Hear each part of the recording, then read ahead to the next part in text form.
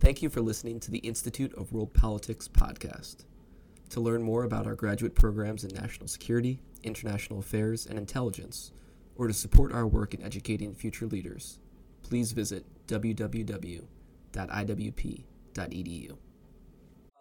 I'm Jack Tierney. I'm a faculty member at the Institute. I've been here since 1998. Before, I was at Catholic University for many years at Johns Hopkins and UVA. Then I spent 18 years in the government. Not only did I choose this topic because I think it's important, but the loss of France occurred in 1940. That's not the only event that occurred in 1940, I mean, as you well know. It also happens to be the year of my birth. I was born 3 months before France fell. I don't remember it, but I'm here to describe it. But I do remember a little bit about Pearl Harbor. There was some confusion in the living room. Why did I choose this particular topic? Well, I first chose it because although I have been teaching history of international relations since 1966, off and on, exclude 20 years in government. And I consider this to be a very important time. When it occurred, I am told, or I've read, that it was considered to be the most important event of the century. Well, that was by people who were there and who considered it to be personal. I don't think it was probably the most important event of the century, but I think it was in the top three. I consider the most important event of the century to be June 28th, 1914, when the entire roof caved in on the world. In fact, the loss of France is a direct result of the First World War, because everything is a direct result of the First World War. And America, Russia, Britain, and France, and Germany, and Argentina all had effects through the First World War. Germany lost immediately, France lost 20 years later, and Germany lost 5 years after France. The Soviet Union lost in 1991. What if France had won? What if they did the same thing they did in 1914? What if 25 years earlier? What if they held the Germans? They had a bigger army, they had equipment, I don't believe, and I don't think most people do, that it was a hardware issue. It was a moral issue and a political issue and a sociological issue. Why did the army fail? Well, what the army reflected society, as I would hope to demonstrate. I wonder if France won, or France held. I was looking at the headlines. I was going to show them today, but I didn't feel like doing film. But the headlines blared. Worse, New York Times, Washington Post. I went to the library, looked at them, all headlines for weeks and weeks. It was like the First World War. I used to use headlines and look at the New York Times and so forth. What would have happened if France had held the Nazis? You think the Germans would have invaded the Soviet Union if they couldn't conquer France? You think they would have declared war on the USA? Adolf Hitler, a corporal in the German army, declared war on the two superpowers within 6 months. He never touched one of them.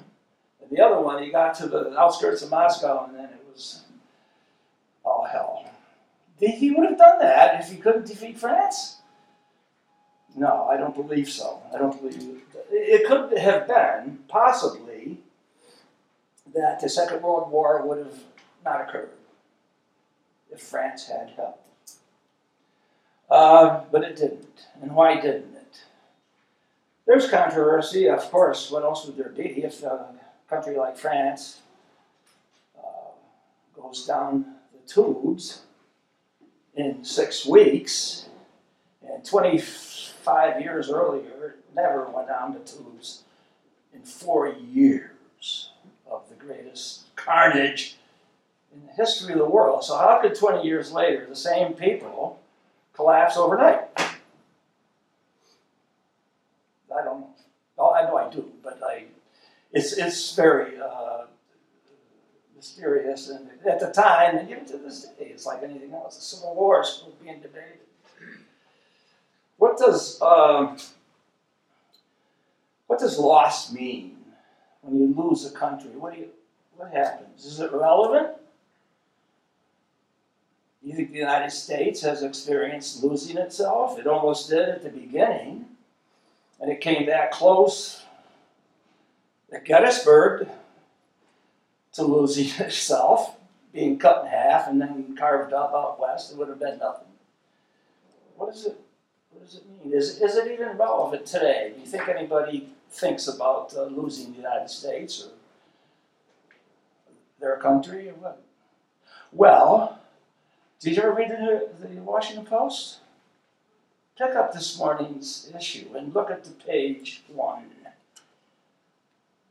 For several years now, the Washington Post has reminded the country on a daily and weekend basis that we might lose. At the top of the fold, it says, democracy dies. Ooh, in darkness. And they imply that the lights are being put out by the White House. But they don't say that. Oh, no, they say it all the time, but they don't say it in the expression. Democracy dies in darkness. It's a continuous reminder that the stakes are existential. Because they think the president is going to destroy the country. During the 1950s, the entire foreign policy establishment in the United States, if you are old enough to remember, as I am, felt very, very bitter to the Truman administration, which was a great foreign policy administration for Europe, historic, because it lost China. The entire generation of the 1950s, the Republican Party, had in its platform the loss of China was attributed to Harry Truman and the Foreign Service. Like they could lose it from Washington. A civil war had been going on for decades. Doesn't matter whether it's true or not. I don't think it is. I think it's ridiculous. But it was believed. And if it's believed, it's relevant. And it was a very firm background to the Vietnam War. If you lose China, you're going to lose Vietnam, you're going to lose Korea, you lose domino theory, and well, hell breaks loose. And the whole world's lost out of a fabrication. Loss is relevant. Just the other day, I think it was yesterday, a presidential candidate said that the President of the United States is I quote the candidate, I won't mention any names, but he's an old man. He said the President of the United States is an existential threat to the United States. Well, he hasn't acted quickly enough. He's been 2 years, but give some time, I suppose. Puts them in the same category as Jefferson Davis, Joseph Stalin, Brezhnev, Khrushchev, Hitler, and John Wilkes Booth, I guess. Yes, there is real concern about losing a country. You call it hyperbole, fine. Exaggeration, which is quite apparent. But I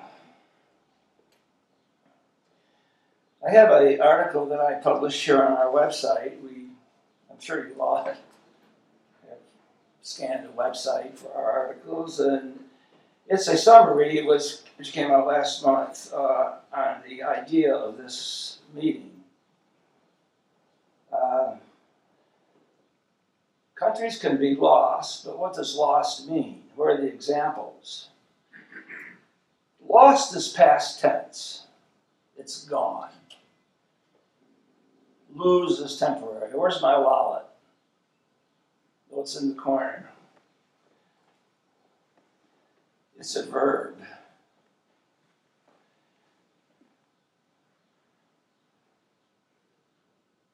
Most countries have won all the battles, but lost the war. It's very characteristic for countries to win all at first and also it was a war. Ask the Confederacy, ask Japan, ask Germany. They all won the battles. Somehow, somewhere. As late as 1864, it was uncertain as to whether the North would win, and the opposition, George McClellan, had he won, the Confederacy would have won probably. That far deep into it. He was the commander-in-chief of the Union armies at first.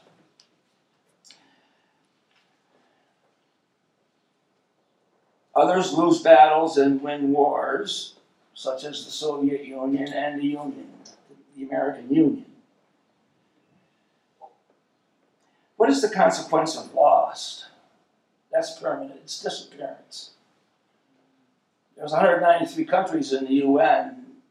None of them are lost, but what are the countries that have been lost? Well, the Roman Empire, Athens, Sparta, I don't know. But I find that rather than going into the consequences of the loss, it's more important to go to anticipate the actions that led up to it. So Rome fell. We like to know the reasons rather than the consequence. The consequences are not very good. The reasons are very complicated, and the consequences are not really applicable. Disappearance isn't really too interesting to apply. But causation, if there's patterns or if there's any kind of, as Richard said in his opening remarks, history does repeat itself. Thank you, George Santayana.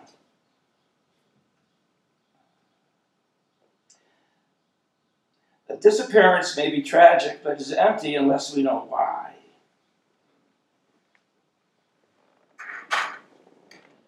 So, anyway,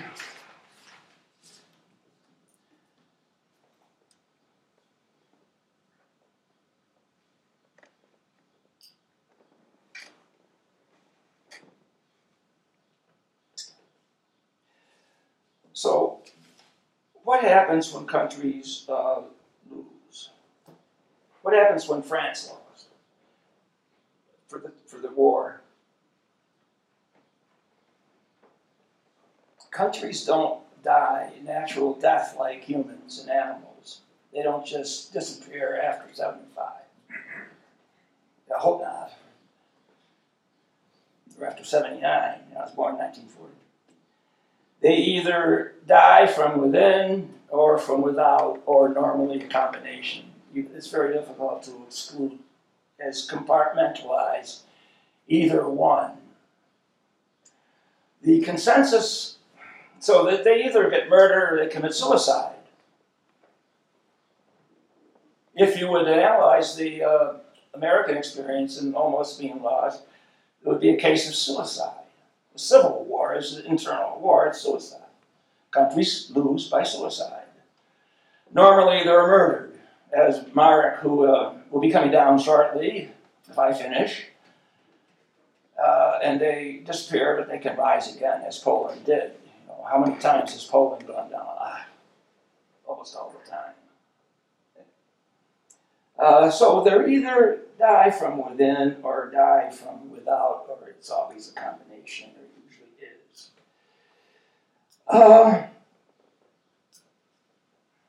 What is the case of France? The consensus is, and by the way, before I go any further, this book here is unknown to the American public, probably. It was written by a Frenchman. It tells the story of why France lost. It was written in the summer of 1940 by Mark Bloch. He was a soldier in the First World War, and he participated as a soldier in his 40s in the 5 weeks it took for France to fall between May 10th and June 22nd. It was written in the summer of 1940, and it was published in 1948. is called strange defeat. He was executed by the Germans. He was a resistor in 1944. It is, I am tempted to quote from it, but I have to restrain myself, because if you want to know why the immediate autobiography of France, you read this one. It is an indictment of the entire society, himself included. It is an indictment of the morale, of the class divisions, of the economy, of the birth rate. At 40 million, Germany had 70 and heading towards 80 million. The indictment of the military. I may quote a bit from it. I will quote a little bit, but I don't want to take too much time. But the general consensus about France falling is an internal suicidal thing, rather than simply hardware technology. Although that contributed to it, but what contributed to the lack of a response and the bad response that the Army made, it is in the root primary cause sociological.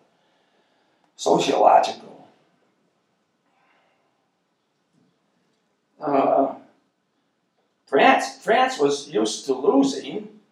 There was Waterloo, and then France was restored. That's the title of Henry's book, A World Restored. France was restored to greatness by the Congress of Vienna. France lost in 1871. It had an indemnity, and it lost 2 provinces, Alsace-Lorraine. But in the inter-period between 71 and 1914, France was vigorous and able and willing to get those provinces back and to put on a very powerful offense called ELAN, Elan, as drummed into the soldiers before 1914. It was a very vigorous, aggressive society, and it got the provinces back in 1919.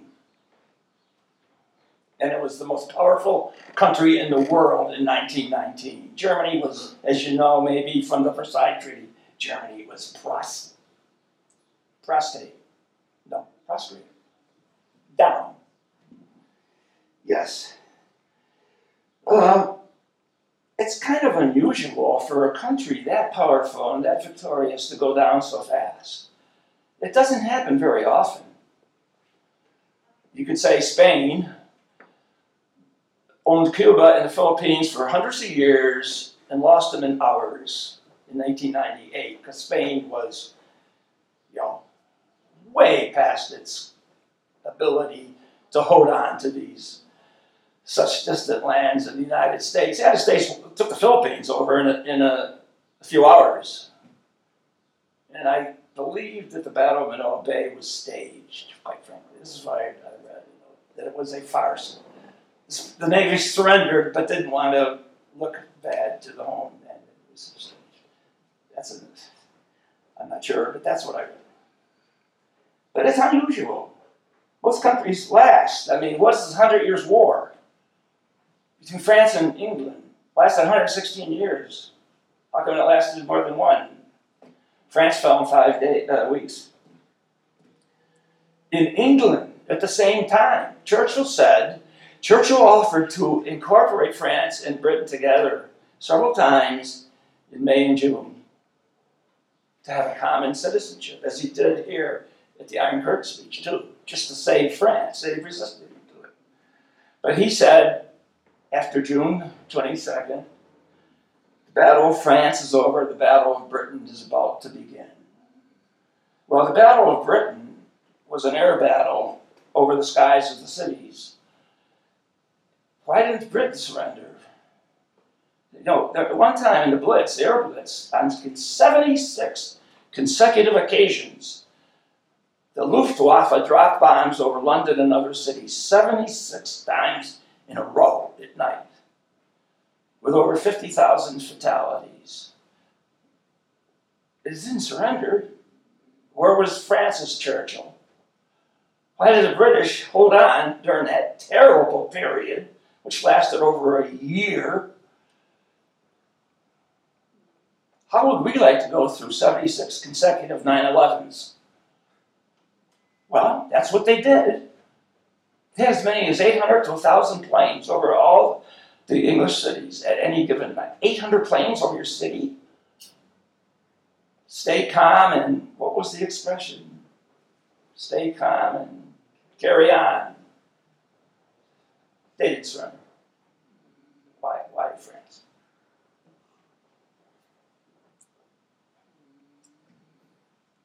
Russia, especially in World War II, 20 million casualties, conservative estimates of the Soviet Union. And the Germans were within eyesight to Moscow. Did the United States surrender after Pearl Harbor? And in Vietnam itself, if I have to say, the Vietnam War began over there in the 1920s with Ho Chi Minh. They lasted through the French period, the American period, and took over the country in 1975. Hopkins didn't give up in 1940, 45 against the Japanese. Well, I don't have the answers, but you may have. That's the question. They lasted for half a century. Well, this is a very complicated situation, but it is real, and the answer is, again, I believe, internally derived. Let me give you some quotes about some of the great French leaders, just to give you an indication of the beginning of the lack of morale as the war ended, 1918, First World War. These are prophetic. They're all from French officials, the highest officials. Referring to the Treaty of Versailles, which prompted France and just devastated the Germans. The Germans weren't there to negotiate the treaty. Hitler was right, it was a dictated treaty. From January to June 28th, they negotiated the treaty. The Germans were there for the signing. And then they had to take it home. They signed. This is not a peace. It's an armistice for 20 years, 1919. General Ferdinand Foch, F-O-C-H, the leader of the French during the war. He predicted to the year that it was absurd. This is a commentary made at the time, 1918, which is a sort of a reflection on the quality of the French. France, victorious, must grow accustomed to being a lesser power than France, vanquished. So be careful of what you have and don't get too carried away with it. You're better off, with a little less and more of a stable balance. It was said by one of the great diplomats, the ambassador to Berlin before the war, Jules Cambon, C-A-M-B-O-N, and his brother was two of the greatest diplomats that had a foreign office. France, the way it is right now, is a warning. In 1922, the great Frenchman said this: "Everything I've done has been wasted. In 20 years, France will be dead." 1922, Georges Clemenceau, the tiger who engineered the Versailles Treaty, who led France through the war. 20 years, France will be dead. Both his top military leader, his top political leader, predicted the end of France almost to the day. Here.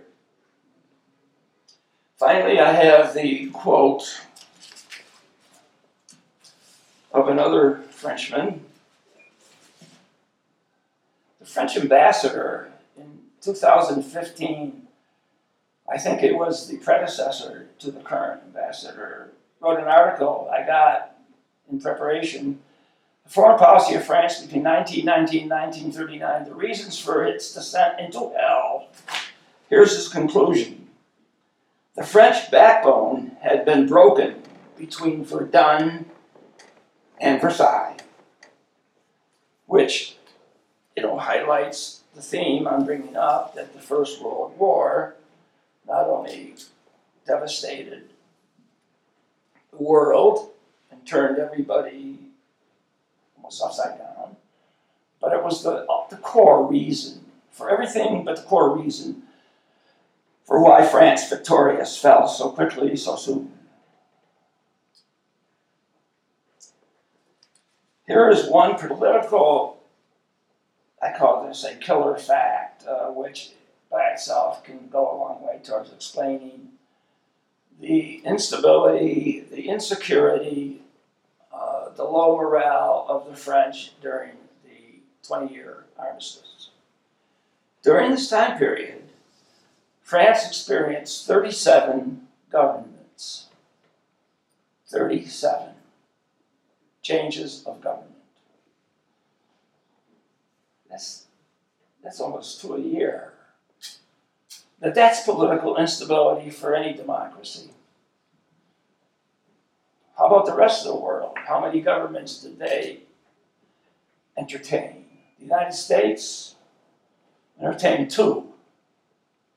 The Republicans and Roosevelt, 1920s, 1930s. Everything's divided up into those 2 decades. The 1930s are critical. The 1920s are prelude, just like the band playing before the actors. Germany, 2. Weimar Republic and Nazis. 2 governments. Japan, 2 civilians in the army, 1920s, 1930s. England, 1, appeasement. Ramsay MacDonald, Stanley Baldwin, Neville Chamberlain, they all said the same thing. I used to think that appeasement was a derogatory term that was invented by us to blame Chamberlain at Munich. No, it was, as I found out later, it was an open and proud description, very proudly given, that they deliberately pursued appeasement. And it was supported by the government, except for Churchill and his little backbenchers. Appeasement was the policy, and they were proud of it. Nobody wanted to repeat the First World War, especially the Nazis. But they did something about it. Let me give you a description by William L. Shire. There's some excellent books about, maybe a handful of books. This one I use, probably the greatest correspondent in history, William L. Shire, famous for the rise and fall of the Third Reich, but also the collapse of the Third Republic.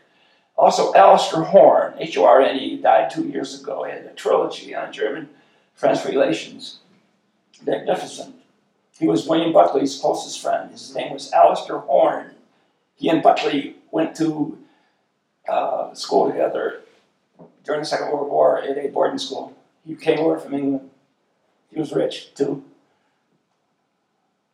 And this one here, plus some others, but there's not that many.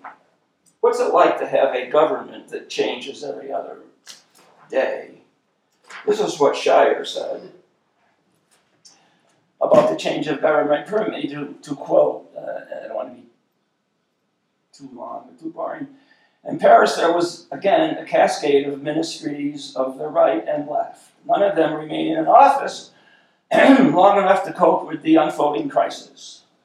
Through the elections of 1928, though the elections of 1928 had returned a conservative chamber, and those of 32 a radical one, there was no stable parliamentary majority for any policy or any cabinet, and the chamber or the Senate massacred governments at the slightest pretext.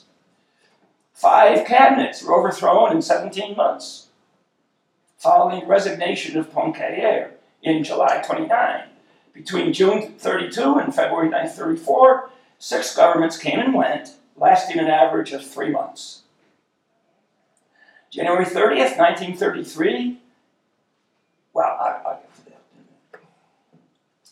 And the class atmosphere of France, which came sort of as a surprise to me, the class was so dominant.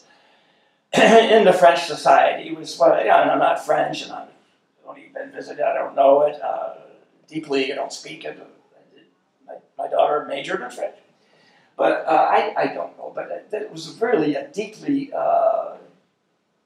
ossified society. And I use this as an example. They tried to, and there was a lot of left-wing, including the Popular Front of the mid-30s, trying to, socialize the country. France had its, well, I guess you'd call it a Red New Deal, really. If you want to use colors, which is apparently quite fashionable today. My favorite color was green. I'm Irish.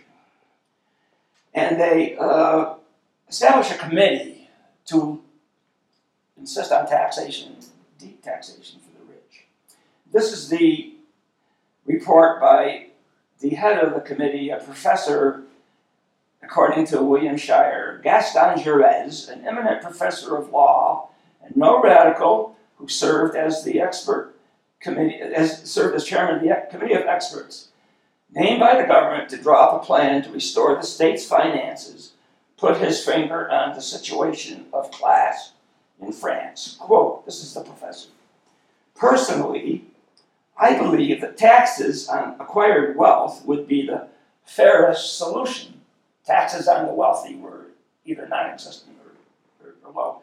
But such taxes have met an invincible resistance among the possessors, who are the most powerful. That is a fact. The selfishness of the possessing classes is not reducible. We have to adapt to it. So that is a background cause to the instability of the country. Two little facts that are kind of ironic, they're more symbolic, and they symbolize the differences between having a terribly fragile country at odds with itself and having a form of stability. The Nazis provided stability. The League of Nations in the 20s gave Germany, the Weimar Republic, provided stability. The Army provided stability in Japan. France had none. Just two little facts that I thought I'd bring up. Hitler came to power as the Chancellor on January 30th, 1933. At that point in time, France had no government. It was in between. France had no government the day Hitler took over. The day the invasion occurred, which was May 10th, 1940, that's when the first day of the Battle of France begun. France had no government. Didn't have any government either then. A couple of days later, the government came in. I just use that as characteristic of the situation. Okay, I'm drawing to a close. What I have, about 5 minutes, 10, 1, 2? Dear me. How can you tell about the fall of France in 2 minutes? The external causes that were derived from the internal instability and morale of France are divided up, and I'll go through this very quickly, into two. One of them is strategic-military, and the other is diplomatic isolation. The military division and the military problems of France can be summed up quite simply. Germany fought World War II. France tried to fight World War I again. Okay, isn't it true that the generals always fight the last war? But not the Nazis. They fought a brand new war based on mobilization and blitzkrieg and tanks and airplanes and so forth. France had them, but they didn't maneuver them right. They didn't. I'm not a military officer, so I won't go into it, but I think it said that the two symbolic differences in the military is the difference between a dive bomber and the Maginot Line. Or the tank and the artillery in the Maginot Line, which was constructed in 1930. The Germans went through the Ardennes Forest, they went through Belgium and the Low Countries, they went around the Maginot Line, and they went over it. That's my military assessment. If I can just quickly quote one more. I think it's interesting.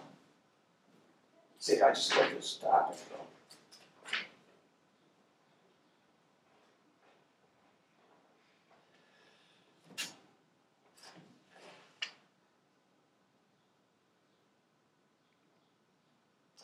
In 1936, another committee examined the French strategic situation against Hitler, and it concluded, despite technological advances made in weapons, the conclusion was, quote, "The committee, which has drawn up the present instructions, does not believe that this technical progress sensibly modifies the essential rules hitherto established in the domain of tactics. Consequently, it believes that the doctrine objectively fixed at the end of the last war, 1918, by the eminent chiefs who had held high commands must remain the charter for the tactical employment of large armies." They pick up to where they left off.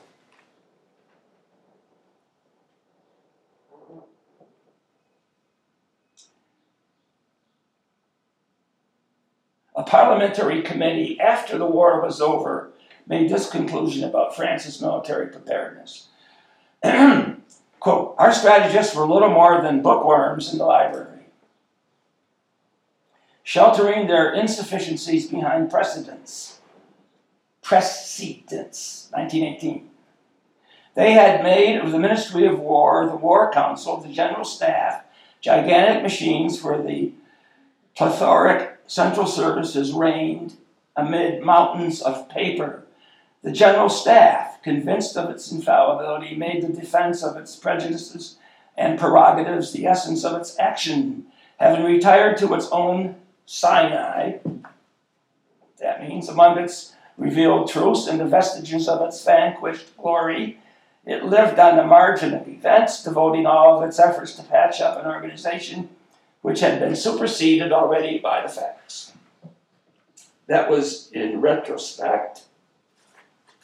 And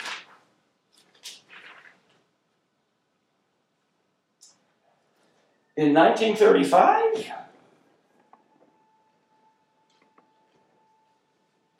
a general of the French, whose name is unfamiliar to me and it will be to you, made this statement about the Maginot Line and the posture and position of France in the interwar period.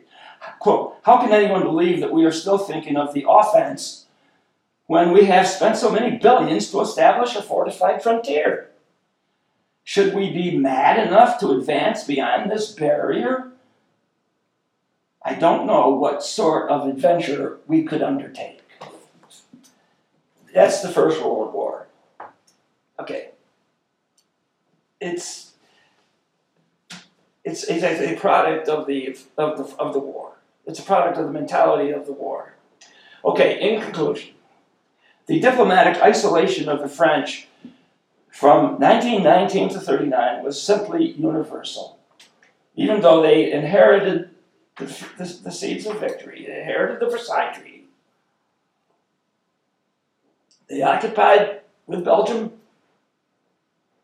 the Ruhr Valley from 1923 to 1930. There's 7 years in occupation of the heartland of Germany.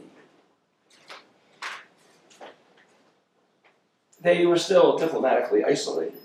The United States, which won the war, retreated into normalcy with the Republicans in neutrality in the 1930s. The United States was gone as the ally. Britain, I don't have it here, but the classic work on the disparity between British and French views on the war, the post-war, was written in 1940 by Arnold Wolfers, professor at SAIS, called Britain and France Between Two Wars. Britain had a completely opposite viewpoint of the duties and nature of the Versailles Treaty and basically refused to enforce it. France depended on it. By the way, the actual harsh terms of the Versailles Treaty, including the war guilt clause, reparations clause, were aided and abetted by an American diplomat assigned to Wilson's staff named, you go to his airport, John Foster Dulles, who wrote a lot of the reparations. Next time you board a plane down there, you remember, that's where it started. Britain, right from the beginning, went to appeasement. It's associated in 1938 with Chamberlain. It started in 1919. It wove through Churchill's complaints about it go back to the 30s, the early 30s. He was a bitter opponent of appeasement. If I can tell a little story about Churchill, just to show his views. Stanley Baldwin was, and the whole House of Commons was very, very active and behind appeasement. One day in 1935, and Churchill was always quarreling with him and his group. In 1935, Stanley Baldwin became deathly ill. He was taken apart to the hospital and it didn't seem like he would live. The whole House of Commons devoted an entire afternoon to what to do if the Prime Minister dies. And they all got up in row and they said, we have to carry on his policies. We have to see that his shoes are filled and the appeasement continues. We have to stay out of war. Blah, blah, blah. Finally, at the end of it, Churchill was asked to speak. He was an opponent of Baldwin, so he got up and he said the following. Members of the House have taken on the opportunity to discuss the situation should the Prime Minister die. Here's what we should do. First of all, we should embalm him. Then we should bury him. Then we should cremate him. Take no chances.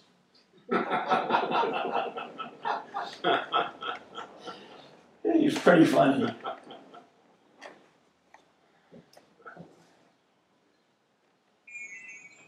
So, Russia went out of the war in 1918 in March.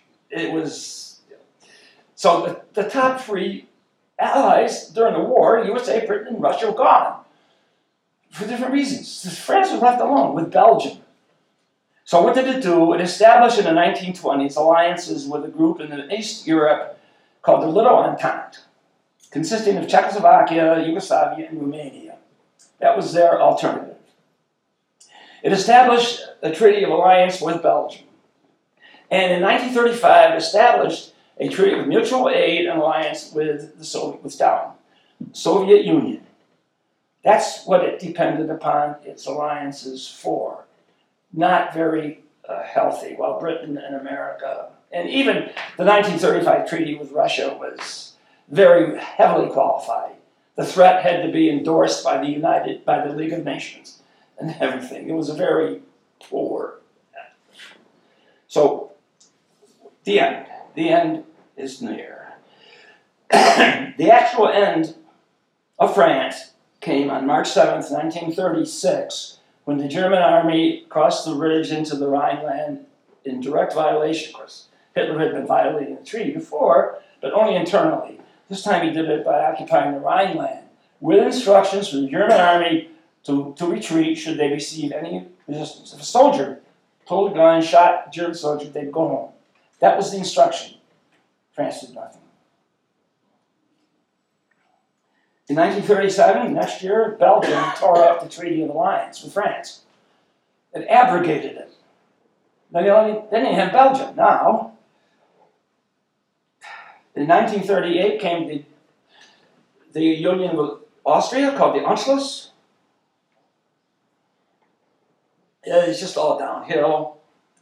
In 1939, the last year of peace, France signed the Munich Agreement. It signed the agreement that it had, because Czechoslovakia was part of the Little Entente. It participated in the dismemberment of the country. August 23rd, 1939, Nazi-Soviet pact. There goes Russia. Russia and Germany started the Second World War together. And they stayed allies for almost 2 years. They carved up Poland. September 1st in Germany, September 17th, Russia, and then September 1st, the invasion of Poland, then the phony war, then the attack. Here's the summary, and I'm finished.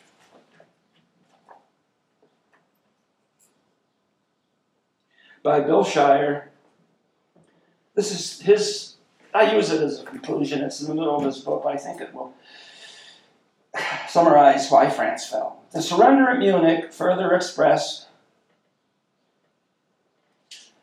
the growing weaknesses of the Third Republic. The government, the parliament, the army, the press, we call them media, but they didn't have any electronic, they were press. The people drew back on the brink from honoring the nation's word and from standing up to Hitler. The French, paralyzed by the fear of war, mindful that the last one against Germany had bled them white, 1.5 million soldiers dead. Several times that figure, by far the largest casualties of the entire war. The Americans suffered 50,000 dead in the war, 50,000 dead by influenza, 110,000. Lost track of the long-range interests of the country and sacrificing these for immediate gains or what they thought were such, though this was an illusion. Gripped by paralysis, they were unable to assess their own strength, and even more important, the strength of the coalition that might have allied the Western democracies with Russia and the smaller states in the East for a long time. In combination, powerful enough to destroy the aggressive ambitions of Nazi Germany. To be sure, Great Britain that suffered a similar blindness to its long-term national interests and was equally fearful of war and of Hitler had brought, as it had at the time of the Rhineland in 1936, much pressure on France to join her in giving in. Britain was co-conspirator. But a great nation must stand on its own feet if it is to survive. Since 1936, France had abdicated its independence and foreign policy, subordinated it to Great Britain. On the road to Munich, it was Britain that called the tune in making one concession after the other to Hitler, cajoling France into following her disastrous lead.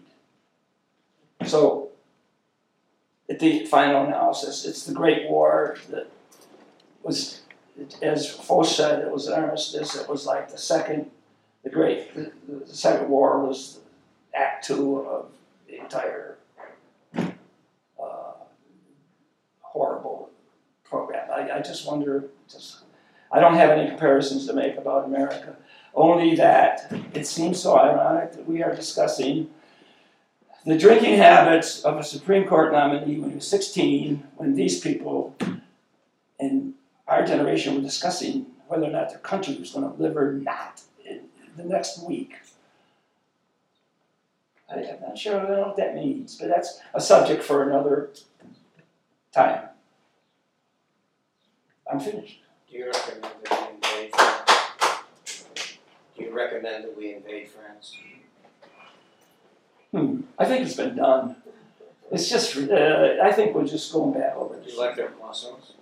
Yeah. I'm a Franco. We should invade somebody. You mentioned a League of Nations. League of Nations turned into the United Nations. Do you think it's obsolete or outliving its purpose?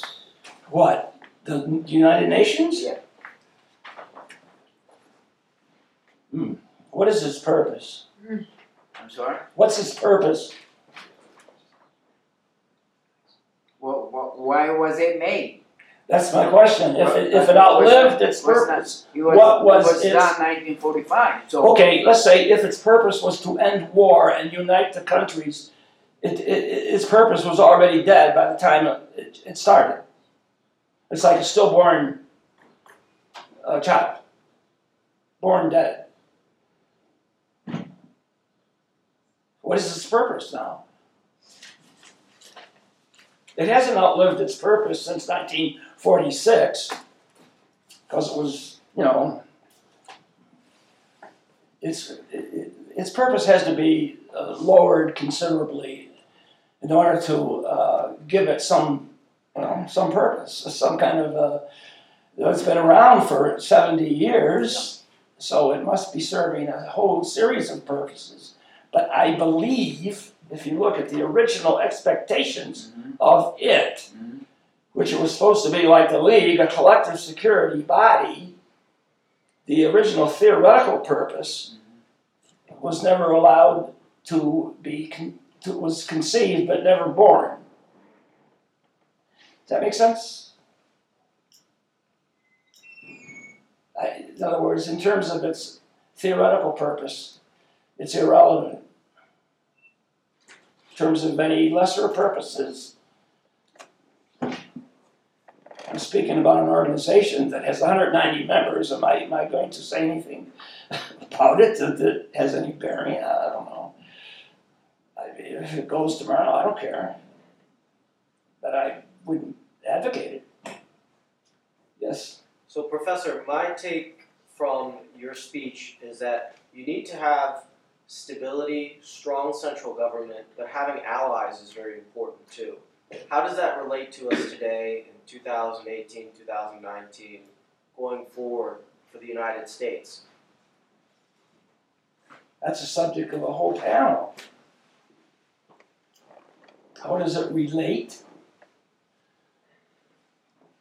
Well, since 1945, what were your categories? Strong allies? Okay, we have them. What's the other one? Political stability? Political stability. We have it. What else? Historical literacy. Historical literacy? We don't have that. We have political stability. I don't care what the pundits say or what the president says. We have political stability. We have 250 years of it. Democracy dies in darkness. I mean, fine. Who's dimming the bulbs? I'm not worried about the democratic future of the country myself. I don't think Russia can do what Stalin couldn't do, or Hitler couldn't do, or Robert Lee couldn't do. But if it so happens that I'm wrong, then I'll admit it. So far, I see no evidence of. In other words, your question basically is the United States like France in 1938? No. Not even close. Is that a good answer? Yeah. So what's an answer? Yeah. No, Not sure it sounds very hopeful that that we have more going right now in the United States than the condition of France between World War I and World War II. But I think learning about the history of France between World War I and World War II lends us to a kind of insurance policy to be aware in case we get too full of ourselves. I think that warning is appropriate. If I was to look back into history and try to find some kind of a comparison that would be valid for the USA in 2019, I'd have to go into the deep thought to find one. Most people that are critics of the state of the country now say it would be 1860. I have an article in the same website called The Second Civil War, which I wrote last couple months ago. But I don't think there's any comparison. I'm not an alarmist. I'm more of a conservative, traditional-oriented mind. I don't see anything on the horizon that would be threatening, that hasn't been overcome many times in the past. But I am sensitive enough to realize that I'm susceptible to being overly wrong. Is that possible to be overly wrong?